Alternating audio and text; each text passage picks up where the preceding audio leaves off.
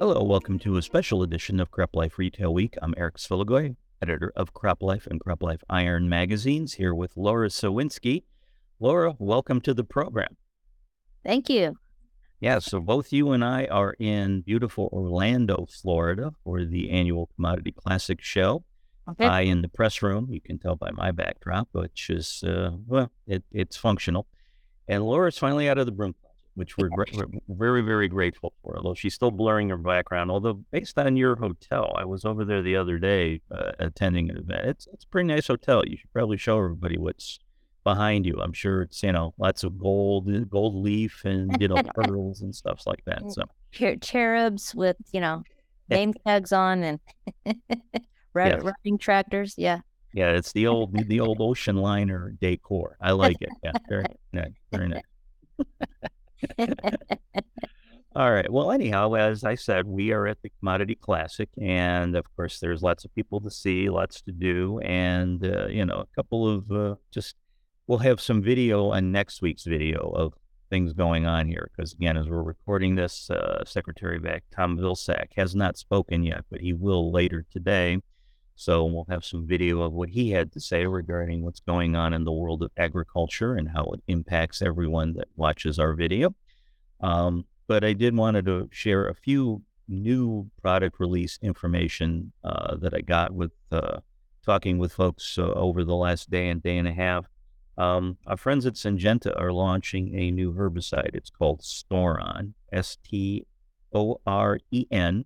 I'm told it's a Norwegian word, although I just at the moment I'm drawing a blank what it means. But this is a new herbicide, and it is not one, not two, not three, but four different active ingredients combining together with a safener.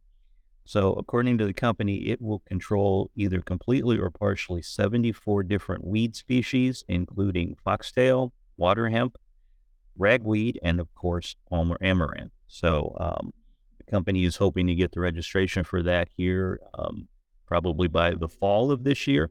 And it Okay. looks like we'll be able to get, into the marketplace for the 2024 spring season. So that's the hope from Syngenta there. Great. And then our friends at Helena have introduced something for this year. It's a water management tool they're calling ResGenex.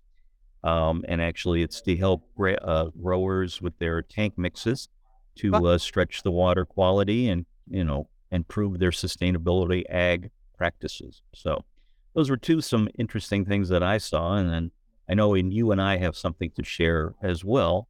But yeah, who did you talk to that was kind of interesting? yeah, first timer at Commodity. So I was there right when they opened the doors for the media preview at 8 a.m. on Thursday and got to kind of do that first 5 mile jog up and down the aisles before the show opened up. But actually, just want to give a little bit of a shout out to a couple folks that not only did I finally get to meet in person and spend some time with, but a couple folks gave me some nice demos and product overviews as well.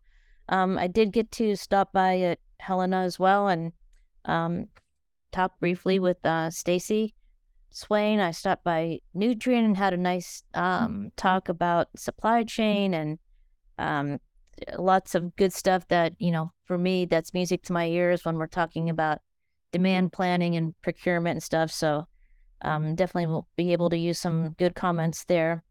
You and I think we both spoke with Hunter and Craig at Phosphollutions and some exciting news there. Stay tuned for something. Well, a couple big items. So I'm just going to tease that up and not dive into it too much for the sake of time. But wanted to also thank Julia and Kelly over at Bushel for giving me a nice overview of their farm management system, the software that they have. Really some great stuff, and enjoyed meeting them in person as well.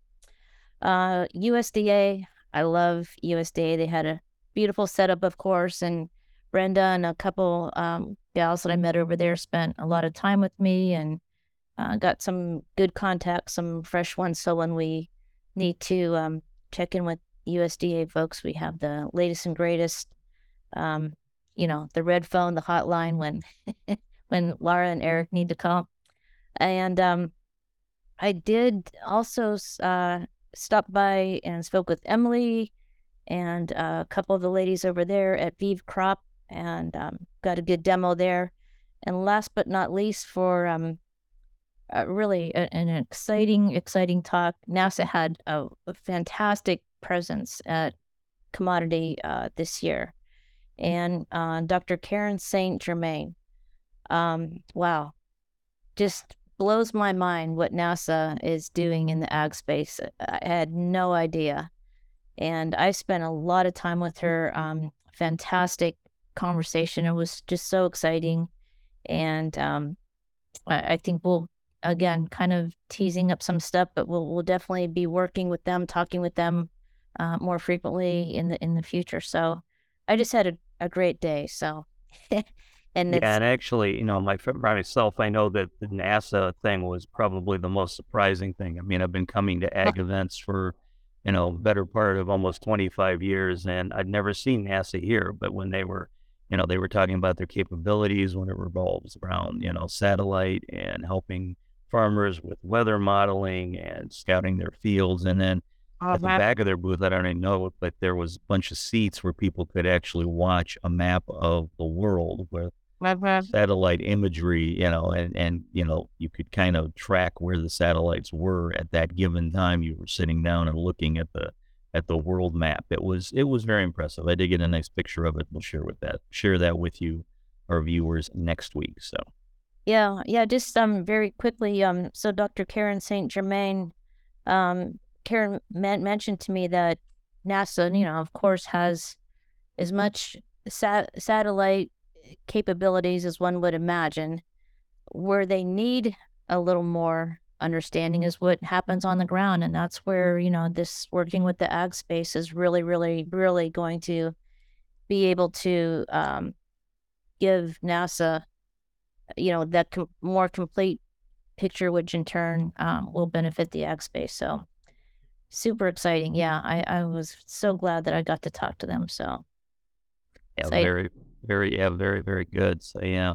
So one other thing also to share is yesterday morning, I know being from Ohio, our friends at the Ohio Corn and Wheat uh, Association always have a breakfast. They call it the Buckeye Breakfast. And since I'm from Ohio, I get invited to that. And again, a lot of the information that they shared was for, their members. But one thing they did talk about, something that we've been following, is the whole dispute with Mexico regarding biotech corn.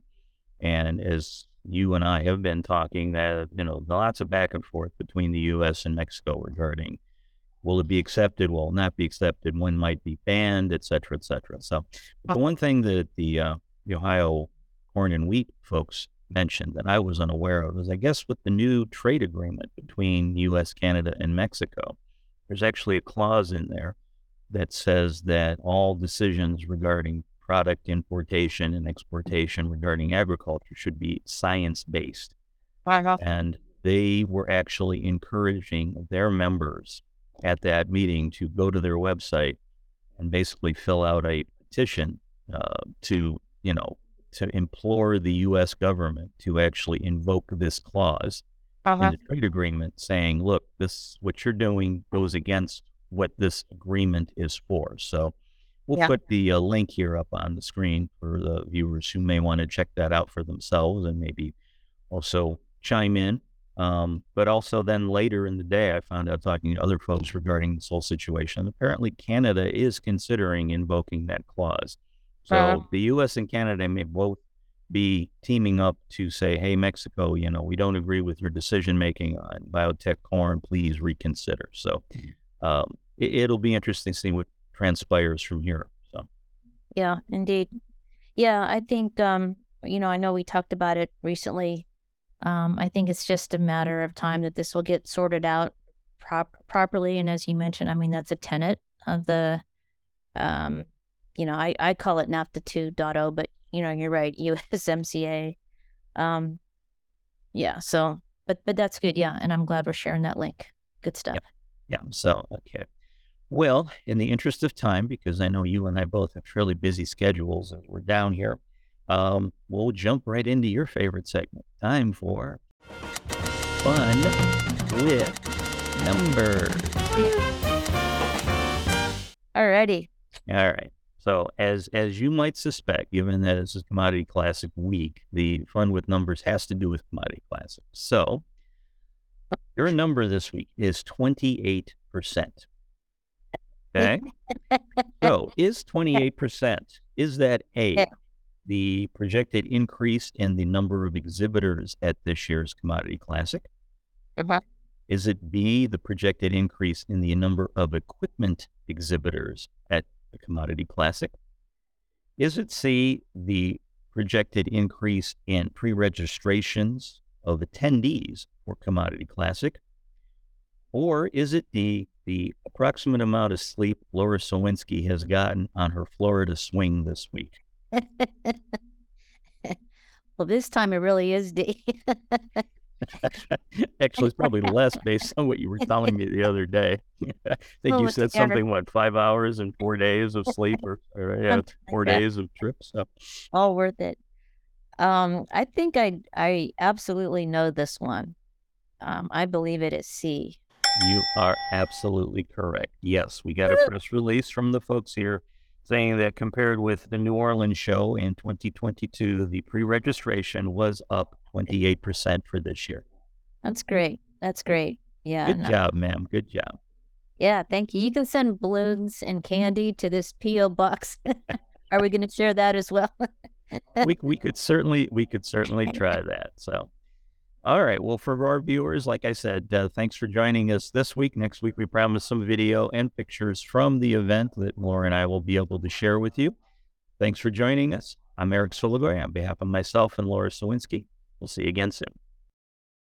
If you have questions or comments about today's episode of Retail Week, contact us by email or Twitter, or type your message in the comment section below. Your feedback is important to us. We will try our best to address your thoughts in next week's episode, and be sure to subscribe to our YouTube channel.